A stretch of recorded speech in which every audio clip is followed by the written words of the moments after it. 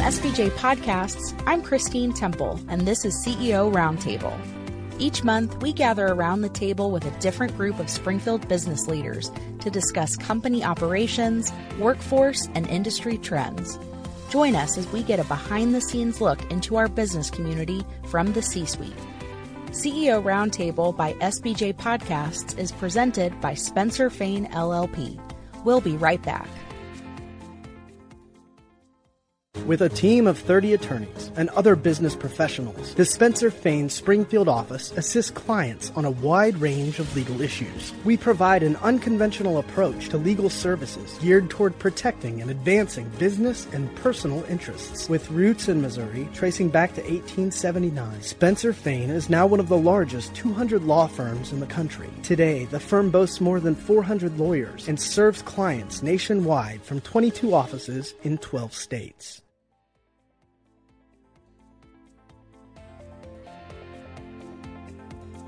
Thank you all so much for joining us in the conversation. This month, we're talking with marketing and advertising agencies, and we're joined by three panelists. Hi, I'm Ken Taylor. I'm president of ADsmith Marketing and Advertising. Brandon Welch, CEO and chief strategist at Frank and Maven. Nathan Adams, president and CEO of Epic Strategies. So I want to start with talking about branding. So all of you offer brand strategy as a service. I'm curious, what are those key questions that you start with when you're working with clients and developing their brand? And give us a little bit more insight into what that process looks like. Well, I think it really kind of depends on what part of our business they're starting with, because obviously we do everything from e-commerce websites to digital to traditional advertising. But those processes really are, I think, very different for us and where we start. And it can really depend on who you're working with. For example, if you really have an entrepreneur with a real direction, in that case, you're more of an order taker. If you've got somebody who maybe has a good idea, but you have to take it and put it into a business plan, then you're having to really, you're starting from scratch, and you're kind of having to take a 500-foot level thesis and get it down into a 50-foot thought process. And for us, if you're starting at the 500-foot level, we give you a bunch of assets from across the company in an effort to bring that in, because these days I don't think branding is just coming up with a good logo. It all has to fit together in a symbiotic strategy. I mean, even your SEO is affected by your branding. And there's got to be some data points and thought processes that are brought through that. We typically get started with really the basic marketing fundamentals. We still need to understand their products or service offering, what's their target audience, competitors, which is the basic. But the goal is to get to the story of the client and be able to start building that messaging. And then from there, we can discover, what they really need. But we need to have a foundation for their story and their branding.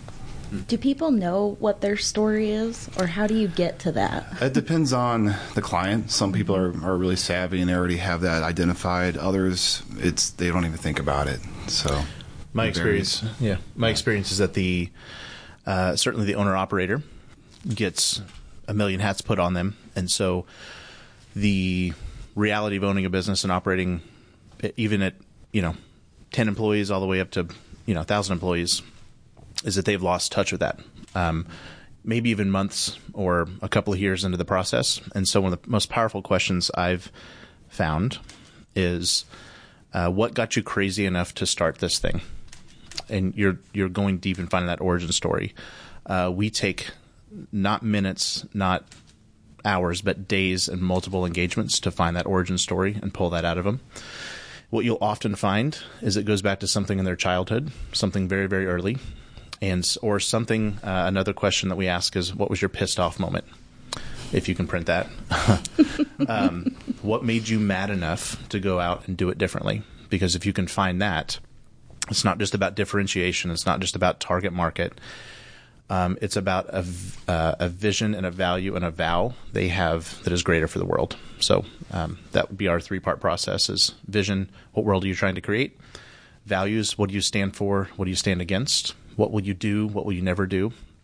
And then the vows are simply the guarantees and the concrete examples you demonstrate and deliver in your product. Sounds like that could be a really exciting project to engage the whole staff and bring some energy into the company to think about those questions. Yeah. We will not take a client on if they don't go through that depth of process with us. And a lot of them over the years have gotten frustrated with that we take that much time to do it. And we have learned that that is an indication that we probably won't be able to do our best work for them. Because if it's just a transactional project service, it's not that there can't be marketing services done for them. It's just the biggest and best result really can't be found. So what are some of the biggest mistakes that you see small businesses making when it comes to marketing or advertising their companies? Some of the biggest mistakes we see right off the bat is messaging. And we've even had clients do a significant media buy without thinking about their story. What's their point of difference, which seems pretty basic, but it's pretty common. And then the other issue is probably a media mix. A lot of clients will think they have a silver bullet using one tactic to reach their target audience, and today is so different than it was, many years ago, that you have to have a true media mix to connect with multiple personalities and generations.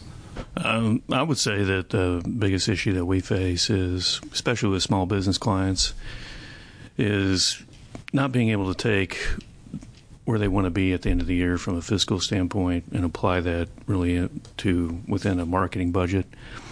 Sometimes we find that I would say that they don't know what they're getting into, and they certainly, in some instances, got themselves into maybe spending on something that didn't make sense at the time. So for us, it's really about understanding the fiscal responsibility that we have to that company, making sure that the fiscal goals of that entrepreneur fit within that marketing budget. And I think that that's kind of really how you have to navigate those waters, because I think for a lot of small businesses, they have put together a business plan, but I think for the most part, because I think marketing, certainly from a technological standpoint, is ever changing, is that most entrepreneurs, I don't think, have a good grasp of what reality is that they face within the marketing world today. And it really, I think, is prudent of any agency to have to understand the financial outcomes that entrepreneur is looking for, because otherwise, you've got to be able to, I think, figure out if you can be successful with that client, and if you can't, you need to move on. But if you can hit those goals and it makes sense and there's a pathway to victory, then I think it makes sense for everybody to move forward. I would say overconfidence in targeting, desire for instant gratification, and a overanalysis and data that is not in line with the actual buying cycle of a customer. I think what marketing at large does not understand or does not meet strategy with is that buying hamburgers is a 5 times a week event. Buying refrigerators is a once in 8 years event. Buying an HVAC unit is a once in 23 years event. And we try to treat marketing all as the same. And the truth is that the longer your buying cycle is, the more you need to be known, liked, and trusted long before that sale. And because of what a lot of, I would say, transactional marketers, which is the shiny object of all business owners, we think dollar in, customer out.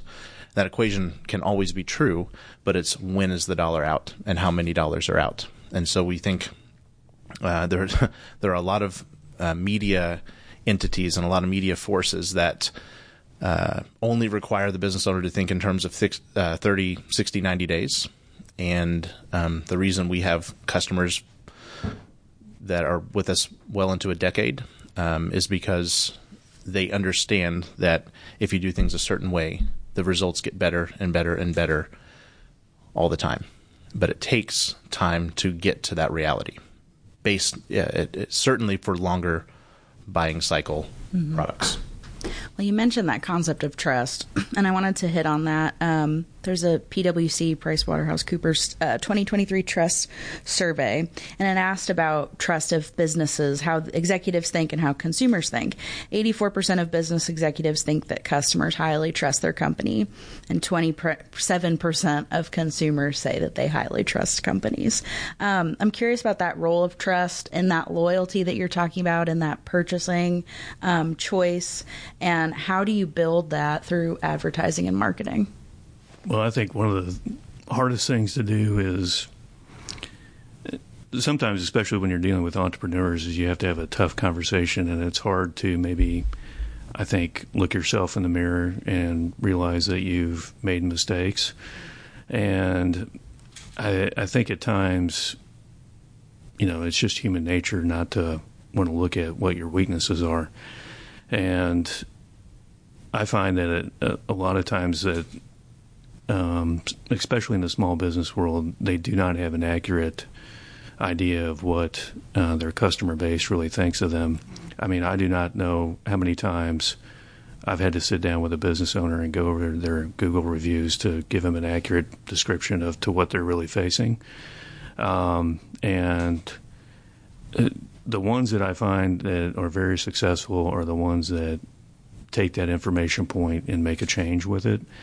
I think it's easy at times to dismiss maybe a review on social media, but I think there's also times that when it's you're seeing it a lot, you need to respond to it and make changes in the business. And I think that's an area where I think a lot of entrepreneurs are not educated in how that's impacting their business, and that's certainly an education hurdle that we have found that we really have to educate folks about. That no, this really is impacting your business, and these folks are seeing this, and it really comes down to, for the most part, customer service. But you would be shocked at the number of business owners that just do not have a good grasp of it. Yeah, we see that a lot too, and often we'll, if opportunity allows, we'll do a focus group with actual customers or surveys of some sort to be able to have that hard conversation that they may have a lack of trust in their brand. But so once you kind of get them on board with understanding that it's an opportunity for them to grow their business, we typically will try to leverage reviews. Obviously, have a more thorough process for maintaining those and responding to them, testimonials, also just having a cultural, just across the board, everybody's aligned on how to answer tough questions for their customers and what the expectations are. Because it really is a marketing bridge. When people talk about marketing, they tend to think ads and messaging, but it comes down to the day-to-day interactions with your people, and everything has to be aligned. So I think there's two things. I think there's message integration, which is making the things that you claim in your ads so unremarkably true in the customer experience that they literally feel it the first time they call. So that would be promises you make. That would be things that are actually different. And one of my favorite quotes on this is, a value is not a value unless it costs you something. And too many companies are trying to claim things like they're special, and they're not, because the customer knows they're cheap. And the customer knows that there's nothing really behind backing that up. Whereas if you can demonstrate, and reviews is a way to do this, review responses, authentic apologies, authentic ownership of good and bad experiences, proves that you are who you say you are, because talk is cheap. And so we lean on showing versus telling at every possible venture. The second thing is building an authentic personality. In the same way that Hollywood creates authentic characters. We, as human beings, secretly know when somebody is too perfect. That is a character we don't read. We know when something is a little too predictable, we ignore. When we can predict the punchline of a joke, we don't listen anymore. And so creating a divergence in characters and brand personalities that constantly hold human attention in the same way that best-selling books, best-selling movies, and that biggest hit songs and everything in pop culture also align with. So we have a formula for doing that. And it makes our clients infinitely interesting, and it buys the ever thinning commodity of human attention, because we're obviously in a very fragmented world. Can you give me an example of humanizing a brand? Absolutely. I did it just an hour ago. So I have a client who is CEO of a $100 million company. This dude could do anything he wanted to. And we put him in his ads, but rather than making him the guy that he actually is, which is an extremely successful and frankly because of his freakish success, an unrelatable person, we dumb him down and write lines for him that make him an approachable dad. We put a T-shirt on him instead of a suit. We make him jump around and say funny things. We make his eye contact with the camera in a way that wouldn't be what he's capable of, is delivering an address to very sophisticated investors. We make it jumpy and fun and relatable. We use a process called a character diamond to do that. And then we also write a counterpart, just like you would see in maybe a Friends episode. There's different personalities with accentuating characteristics.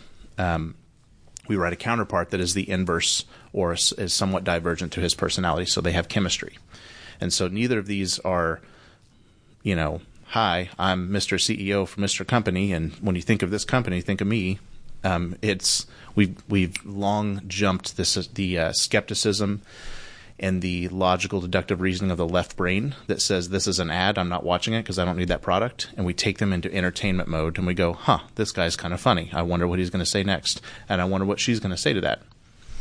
And it creates a chemistry that is magnetic, and it works better and better and better over time versus trying to chase around some zippy offer or some ad speak polished up way to make people buy a product they don't actually want to buy.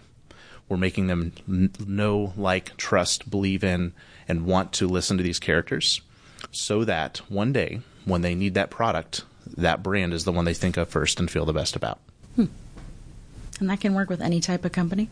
Absolutely. B2C is my favorite to do it with. It works with any type of company that the owner has the courage to commit to that type of campaign and has the courage to let the public see them real, and paired with a consultant or a writer that has the ability to write that way. Mm-hmm. So when you're marketing to consumers, you're also marketing in a way to future employees and people that are interested in joining your company. That's how they're learning about your brand. So I'm curious about how all of these things dovetail with recruitment and retention. As we talked about trust, your employees probably know more intimately than even your clients if what your message, if what you're saying is true in the day-to-day reality. It's kind of going back to the humanizing the brand aspect as well. Sometimes our clients they're inside the bottle, they can't read the label on the outside, so they don't know what other people are seeing. And when we approach them, we try to do a cultural message as well, so you can kind of incorporate the company as a whole, and that benefits not only the humanization aspect but also the just retention and employee recruitment, because it's been a challenge for many of our clients for a while since COVID, and it continues to be a challenge. So we want to create this persona that they're a fun place to be at, that there's benefits beyond just pay, and the culture it's no longer just having a foosball table in a room. It's all kinds of different interactions with the families, people, public, customers. So we try to connect with them and create a message surrounding that. And typically, the video is a big part of that if it's the right fit for the client, because not everybody is good on video or wants to be on video. I think as intelligent marketers and studiers or students, of human behavior, we would acknowledge it was never about foosball tables. Yeah. What has happened is because there's an entire generation who gave their life to one company and ended up unhappy or otherwise short of fulfillment in that venture. The next generation, their children and their friends of their children, are watching that and secretly calling BS on that. And so talk is cheap. I'll go back to that. This is where message integration comes in. But it cannot be faked. So I'll say that. But my company, my clients who commit to the type of branding and the authenticity and their voice, and the things they say and the claims they make and the things particularly that they stand against and stand for when it is something that costs them something, when they make a sacrifice, when they mess up and give a customer $1,000, or when they actually demonstrate the money that they're using is doing good for their community. I'm not talking just sponsorships. I'm talking they get out and take a specific cause. They integrate it maybe into their sales process. $50 of everything we do goes to this because I believe in it and this happened and I believe the world shouldn't be this way. And the more they're saying those things, yes, that surrounds a brand. And of course it plays into trust with employees, which we all know is the most important customer, right? But I think more importantly, it makes the people that you have now come to work harder for you because they know that they don't have a job, they have a life, and they have a mission, and they have a purpose. And so branding and advertising should demonstrate the purpose that you already have, but I would argue that the bigger step is making the business realize they either do or don't have it, and they have a choice to solidify that and communicate it.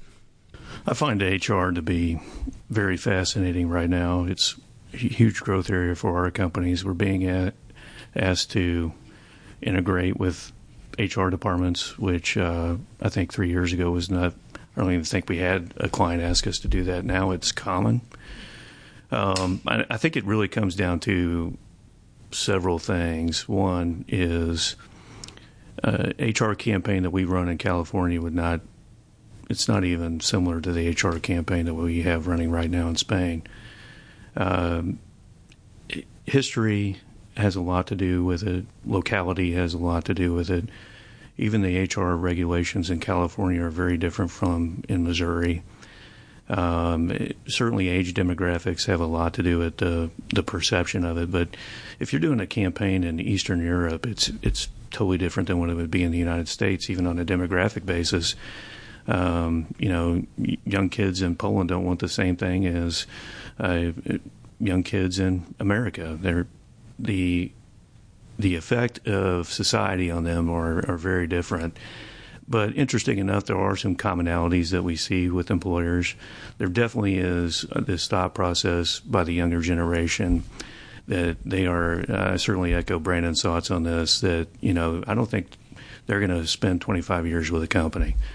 That seems to be a commonality over the world. I mean, I think you're looking at most HR departments coming to the recognition that an employee probably is going to be with them for 3 to 5 years at a max. Anything beyond that is really good. But I find it highly intriguing that agencies are being brought into HR departments and really becoming a significant portion of their spend. And they're creating, it's more than just a job description. These are campaigns about the companies, or what does that look like? I don't think an HR director 3 years ago was thinking about content. Well, HR directors, with all due respect and love for their position, write job descriptions, not classified ads, not job ads. We have a formula that we use that is person, purpose, proof. And most job ads start with, this is the job, and this is what you'll be doing, and this is the experience you have to have. And to apply, fill out this 9-page application to our HR department. And we completely disrupt that, and we say, are you this kind of person? Imagine what your life would look like if this. What if your friends and family saw you as a happy, fulfilled person coming home from work instead of an exhausted, mad person? What would your kids think of you for making a different decision? Welcome to insert company's name. This is the place where you will be valued for X, Y, and Z. So we start with the person. We tied it to their purpose as a human being by saying, you won't be doing X, Y, Z chores. You are, and when we talk about the benefit and the outcome they deliver to the customer, and I don't care if they're flipping hamburgers or if they're installing solar systems or if they are doing legal services. You talk about the outcome and the thing they get to come home being proud of. And then we have proof, which is show us you are who we think you need to be for this job. And we have them complete some sort of task inside that job description. Without intention, like Nathan said, that has become a very big thing we've done for our clients, is to write those job ads because we understand the brand and the personality and the authenticity that needs to happen to actually appeal and have a person believe in you and not just rapid fire you a Indeed resume. And instead, people are begging for the interview. They are actually showing up to the interviews for our clients. Whereas they would have to have 100 applicants to get maybe one kind of sort of good one. Now they're filtering out 90 of them immediately because we did that proof section, and they're having a really hard choice picking between 5 to 10 awesome people, many of who didn't know they were looking for a job until they saw that ad and they go, holy smokes, that's a company I want to work for. So when you write the ad in a certain way and it aligns with all the other things that the brand and the company should be doing, somebody starts to go, my boss has never said that to me. Yeah, my wife would like me to work for somewhere different. Yeah, I do deserve better. And because we, again, showed them versus telling them, we demonstrated love and respect for who they are as a person and giving them purpose. That bond is natural. It's not a tactic. It's not a gotcha. It's a thing that can only exist inside the heart of a well-led company. And it's just a matter of pulling that out, which is the art that you have to have a good writer for. I found this stat to be, I think, one of the most interesting things that I've read about HR is the number one benefit that the younger generation is looking for from their employers is actually pet insurance. And there is literally one carrier in the United States right now that provides pet insurance. And I was interested in it because we did an employee survey, and I actually made a bet with my executive team that pet insurance would be the number one thing that our employees asked us for, and I won that bet. And I don't think anybody thought about pet insurance 3 years ago. Yeah, the value equation is very different. It's not just money. It's time off. It's work from home. Stuff like pet insurance. So, I mean, you really got to think differently. So I would say that in lieu of a purpose-filled job, of course they're going to ask for those things. Of course they're going to ask for transactional bullet points on the offer package. When you find that person and you connect them to a purpose that your company is fulfilling, they will work 60 hours a week without being asked. They will tell the world about the greatness that you are achieving. They will be on fire when they go home for Thanksgiving, telling their family about the awesome employer they work for, and they can't believe they get to work for a company like this. And it's not that people suddenly wanted more time off, I believe. I think it's just suddenly they realized that their job wasn't worth – most jobs weren't worth trading the life that they've been giving for it. And so they're going to ask to logically justify this emptiness they have. They're going to ask for more to fulfill that. But if you articulate a purpose that is worth them trading their life for, they will give it freely because that is how human beings are wired. We want to do good and we want to accomplish things. It's just that a lot of companies historically have been shallow in the way that they make that real.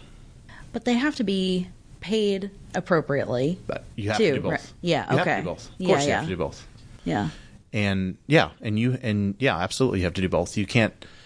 It's not a manipulation tactic. It's not I made you feel a certain way, so I'll have to pay you. No, but here's the thing: companies that do that will find themselves in a better profit position to have more money and more resources to be the best paying company, because it all aligns to a centralized, authentic belief and purpose and mission, and that's why vision can't just be some cheap exercise you do. It has to be attached to somebody who actually cares. And frankly, there are companies that don't have that. But when it's in there, it just needs to be pulled up to the top.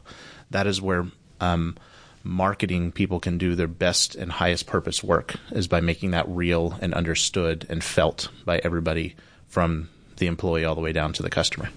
I think Brandon's right on this. I mean, 401k plans, there are a lot of employers that think that those should be very valuable to their employees. And it's really dependent upon your age demographic as to whether you see that as a valuable benefit to you. If you're in the younger generation, right out of college, you're probably not investing in your 401k plan, and that benefit doesn't matter to you. And I think if you were to ask that question 5 years ago, I think most people would be like, I want a very good 501k plan. And truthfully, I've seen where pet insurance outranked the 401k plan. To your point, an ad that says we have flexible work time is cheap because they go, you're hiding something behind flexible. But when you say this is a matter of message and word selection, but when you say, yes, you can go home to let your dog out at lunch here, nobody will be looking and judging you for that. People go, nobody's ever said that to me.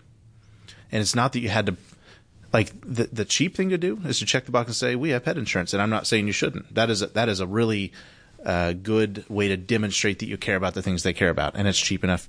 Just offer the pet insurance. Who cares? But it can become, if all you're doing, it's just like advertising. If all you're doing is claiming features, any other employer can go, well, we'll offer better pet insurance with no deductible. And we'll give you Fridays off. I mean, it's just, you're racing to the bottom. And usually there's, if you want to just talk about like benefits and features that win over today's workforce, yes, when you give them nothing else to compare to, and you give them nothing else to feel, they're going to stack the offers up. And they're going to go, well, this big giant company that will let me work remote can give me $10,000 more and benefits and XYZ, put in whatever. And that's shiny object syndrome. And it doesn't lead to happiness for the employee. For the team member, they actually do. We are all actually naturally wired for purpose. And even though we can't always articulate it, we want that, and when we feel it and we know we have it, and even when the company who is saying the things that we've secretly always wanted to hear says it, we go, oh, that's what's missing.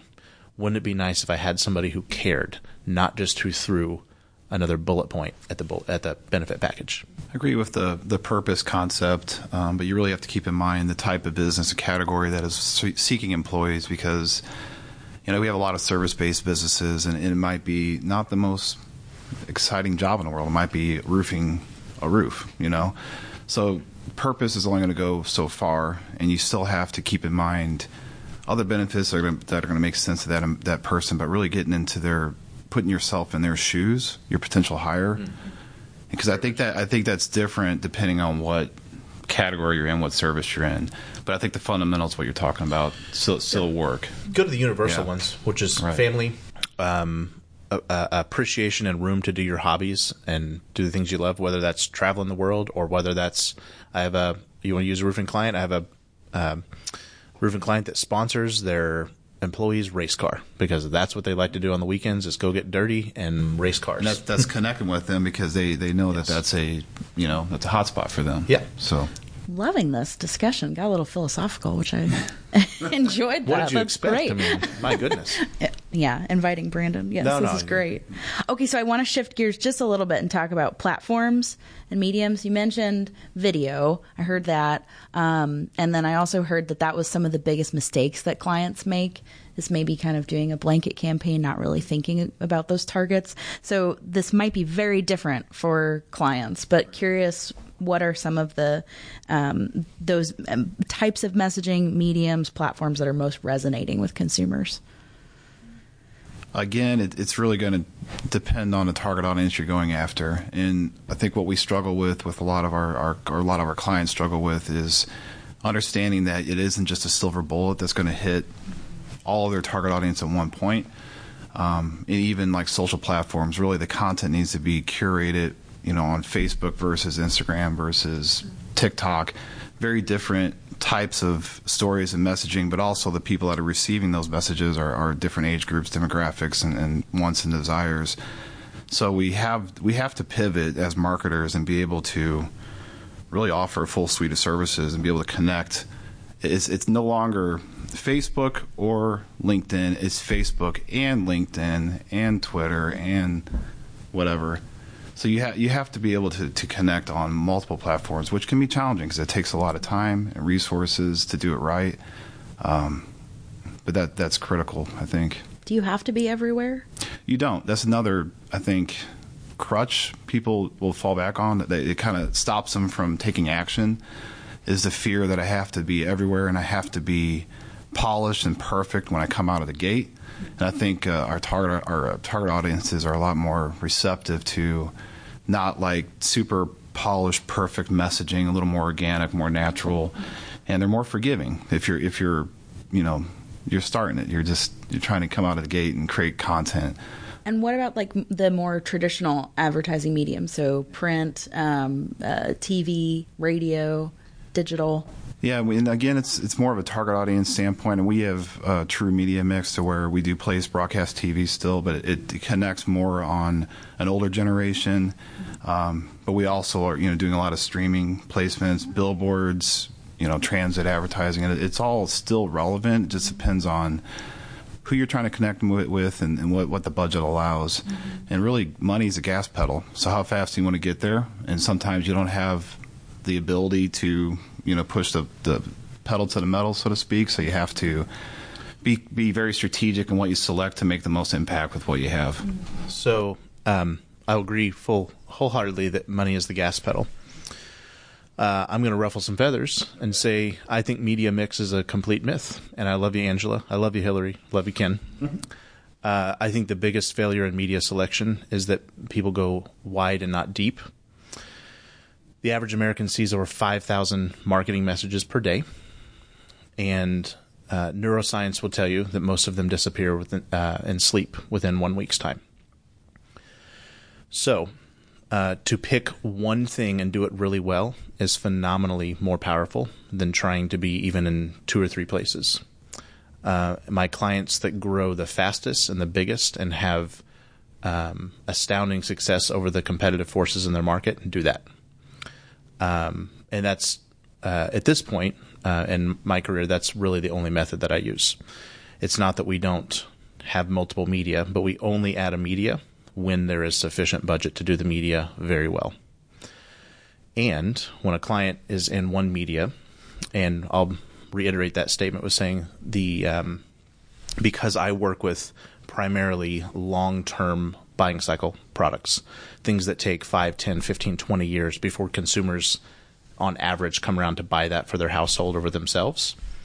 I have to win my customers over long before that sale. For that reason, and because of the leverage that today terrestrial radio and broadcast television deliver in the amount of people reached, my clients that grow the biggest and the fastest all have a broadcast component as a major lion's share of the budget.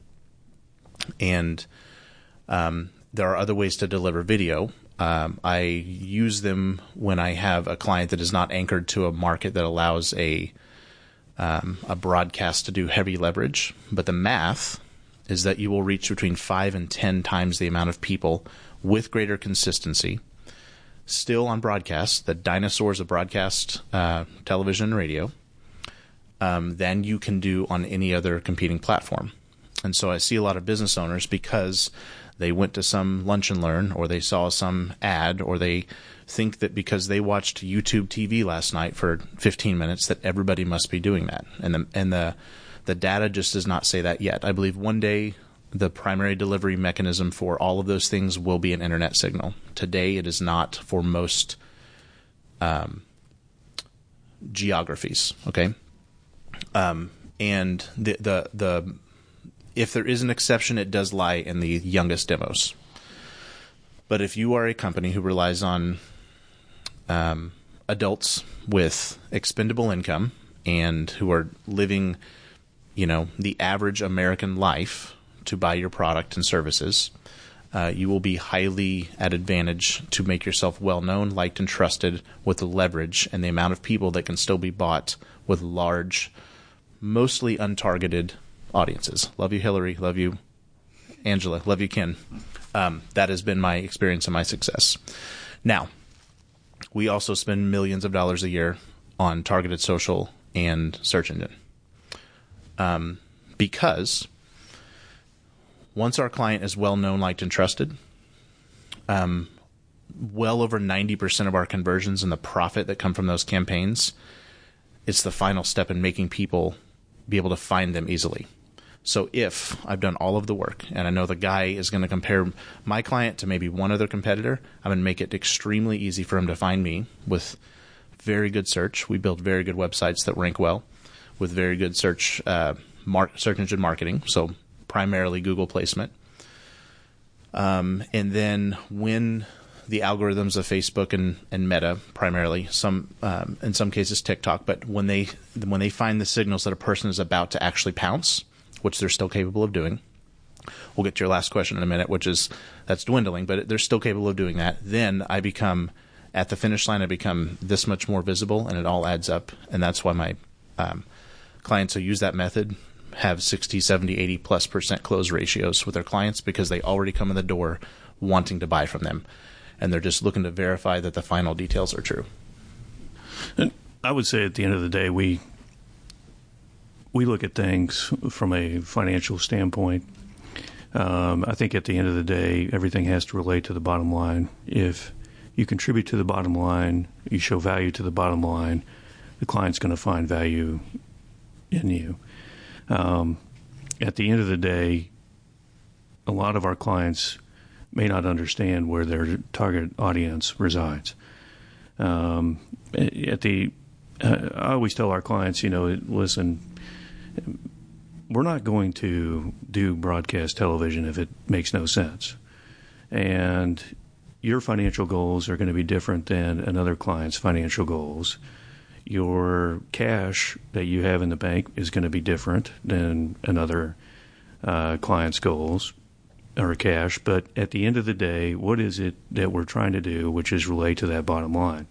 I had a client who the vast majority, and when I say the vast majority of their client is of the age of 50 to 65, male with disposable income, who somehow got sold that they should do an Instagram campaign. I'm sorry, but that's not where that age demographic for males is hanging out. And a slight change in that spend habit, same spend, just going into a different channel, attain the financial goals that client was looking for. I do agree that I think you have to, if you're going to do one thing, do it well. I think there are a lot of folks that want to throw a bunch of stuff against the wall to see if it sticks. There is too much media out there today for consumers to get their hands on, to look at, and I think you have to really think about where your people are residing. Right now, we won't do media buys for our clients unless we are buying them by household. And most folks think, what, you can buy my house? You can. Yeah, I can buy your house. I can say this is the person that fits my demographic. You can buy your phone. Yeah, I can do it. And buy your phone even. And folks don't think you can do that, but I'm here to tell you today you can. And yeah, I think you're hitting on the more important principle to anchor anything to. Confidence that you are reaching the same person over and over and over is really what makes the company what most people call well branded, liked and trusted. And media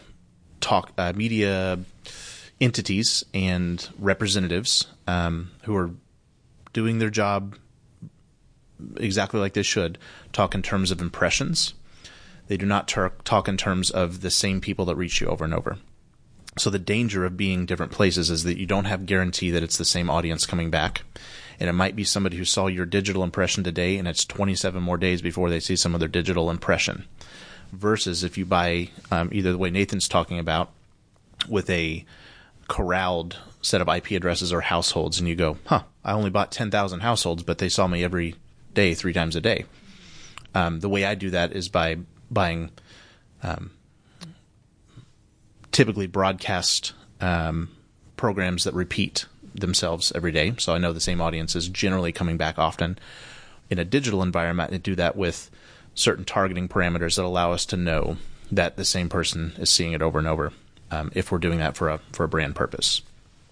And when you just go, got to be here, the thing that's missed is, and unless there's a mechanism, and there is some technology that allows different platforms to talk to each other and allows you to know, yes, I'm not just reaching a 35 to 64-year-old demo. I'm actually reaching the same 35-year-old mom over and over again, and therefore in 2 years when her car breaks down or she needs a new car, she actually is going to think of me instead of I was just some random thing she saw with a bunch of other 35-year-old moms.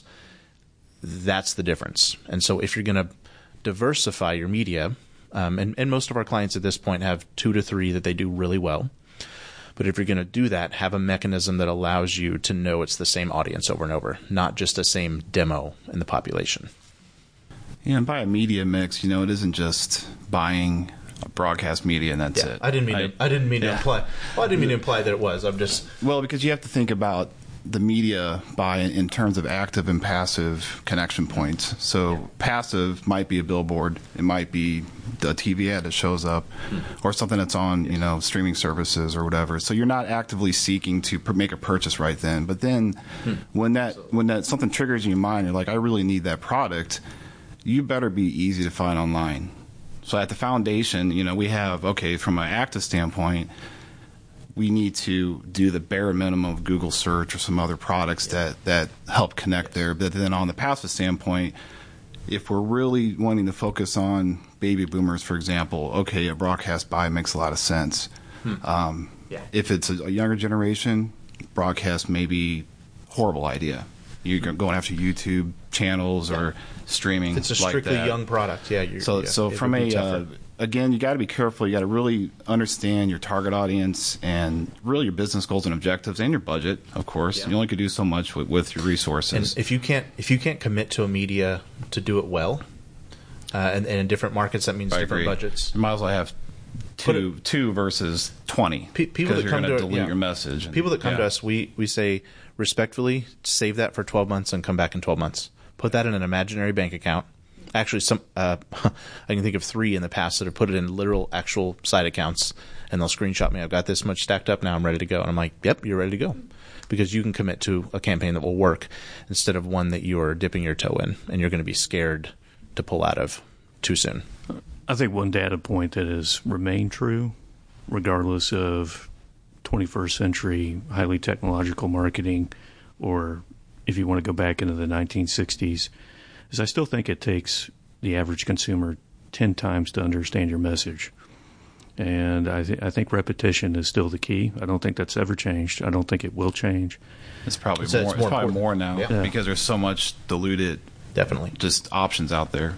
But I think that is still the foundational element that any marketer has to look at as, how do I build repetition with a potential consumer? Mm-hmm.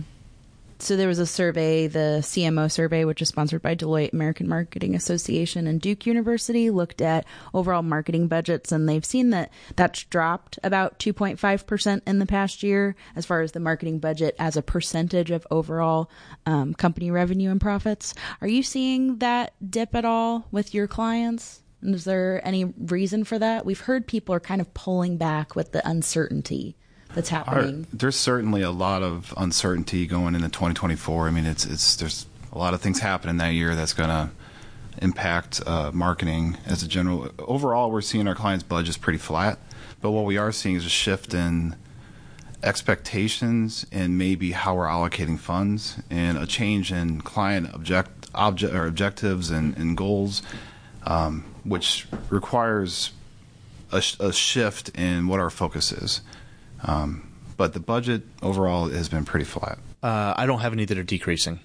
If anything, they're on the whole, they're increasing as a product of growth. And then what I would add to that is, if that is the mentality of less consumers, less economic health, pull back, I would encourage anybody who has any sort of means to do so, that the second your competition pulls back is your chance to pounce and grab market share. So even categories that are softer than we saw in 21 and 22,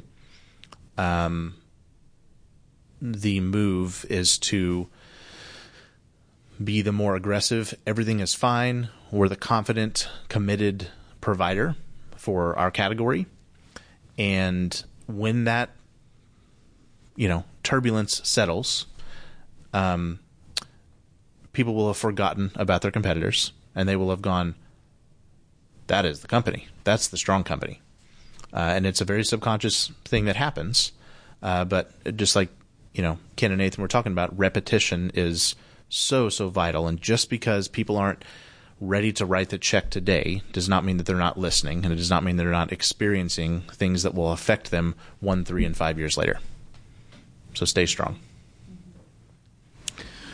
I think what's been interesting about 2023, and I think it will continue to be the trend for 2024 with the uncertainty that is out there, is we've actually increased our business substantially. And the issue has been for us is that our clients do not feel that they have recruited in the talent for their internal teams. And so they are outsourcing more and more to us. And so we have, in essence, benefited in that regard. Certainly in our California operation, that has been the case. And I think also because we are so diverse in services from what we provide, I mean, we're even doing software, specialized coding these days to integrate with e-commerce sites and API integrations that for them, it is a cost-benefit analysis to where we're able to do it so much more efficiently than an internal team. That it is our business model has certainly benefited from 2023 and 2024. Yeah, I would agree with that. One thing to add, I talked about TV and radio earlier. B2B is the exception. Transactional, I think, advertising in B2B is something I might pull back on. Lead gen I'm seeing in B2B is struggling a bit, certainly in professional services. But my statement would stand with products that reach a business audience. SBJ would be my favorite example in our market. But pick something to stay strong to where it doesn't look like you've disappeared, and more importantly, it looks like you are strong despite the headwinds that everybody else is facing, because people love a hero. People love to see somebody who stands tall, and it promotes and builds confidence that, hey, things are going to be okay. Mm-hmm. Brandon said that all on his own too. I have no sign that I'm holding up asking him to say SBJ. I meant to add that as a caveat earlier to the broadcast, to the media equation, because B2B or broadcast is not right in a lot of cases for B2B. If the audience is really that small, just statistically, it's not that it can't work. It's just using a little more of a targeted product that still has a great leverage in a large audience, and what we would use is a CPM, metric to kind of compare the two. Use a targeted product like an SBJ or some other. Often it exists in print in the smaller audiences and online. So, okay, I want to get an update from you guys on cookies, because that data tracking and privacy is so important to consumers, and Google has shifted the way that they're maybe going to track that information. But the timeline continually seems to be moving out and pushing out with that. So what is the latest on those changes to cookies, and then what will be that impact as far as the information you're able to collect and provide to clients about who's visiting their sites and their information? I'm not going first this time. The latest thing I've seen is September 2024 is the earliest I think we'd expect cookies to disappear.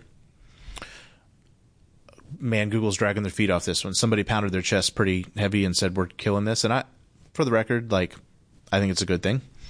It's going to make very evident who are real marketers and who have just been really good knob turners on the algorithms. And I wish no disrespect to anybody, but human beings have not and will not change, not in any way that we can observe in the very short time we're on this earth, in their basic needs and desires. And so we are all looking for more connection. We're all looking for more love and belonging, and trust exists in those parameters. Trust is not earned by how well you targeted somebody. Convenience is, but trust is not. And so the cookies thing actually for my agency excites me, because long before we were using advanced targeting and algorithms that exist in Meta and Google, we were winning people over the way that worked 100 and 500 years ago, which is making them feel something. And so it excites me that marketing will have to get back to that in some ways. It's not that we don't use the cookies and the algorithms, and in the case of AI, to find and more compassionately match our ad with the right person when it's available. But in the absence of that, just talk to people about what they want to hear about and what they want to feel. And you will be the one that continues to grow in your industry. I find cookies right now to be a very interesting topic. I think certainly here in the United States, you're looking at, I do believe in 2024 that you'll see Google get away from that. I'm not sure in the rest of the world that's going to be the case with the regulations that we're starting to see out of other government entities. And I also think, too, that why cookie tracking may go away, I think you'll start to see other things replace it, like app tracking and those types of data sales go up. It's a highly technological environment, and it's amazing to me how much people do not know that their cell phone actually is giving data points out to them. I mean, if you want some word of advice and you're not wanting to give a bunch of data points on yourself, turn off your app tracking. But I think it's going to be a constant evolution as to, and really a debate among society as to what data is appropriate to track on folks and what is not. And it's going to be, I think, government to government. I don't really see a quasi-government entity coming up with, kind of a gold standard as to what it should be. Certainly, I think the European Union is probably, I think, ahead of the United States in data protection in some regards. But I think it's going to be an evolution that folks are going to constantly be having to adapt to. Yeah, it's. I think overall it's a positive thing because it's all about personal privacy. But we're actually seeing it a little bit now just through the Google Analytics and reporting that we receive, because there's larger percentages of unknown. So like you would see, okay, of this campaign, X amount is hitting this demographic, this age group, or this contextual search that they're doing. And the data is just, it's more unknown now. So you have to rely on other strategies like strong search engine optimization and other points. And I think it's going to vary platform to platform to platform. So that's what Google is doing. Facebook Meta might be a little bit different. So it can be overwhelming for marketers and for clients that try to do like a Google campaign on their own. But I think overall it's going to be good. But you have to. It's always changing. Yeah. Every year everything's changing from a digital standpoint. That's why it's important to have. ADsmith is one of I think the highest respected companies that I've ever seen. And like seriously, they're always seeking good. And I've learned a lot from you guys over the years, and I've tried to model our honesty factor in pursuit of the truth. Right. I think the thing to be careful of is any shiny object that comes your way. And I have many friends that do this well, but I have a lot more examples that don't. Online marketers who come and promise you some X number Position of customers. We get you to number one tomorrow.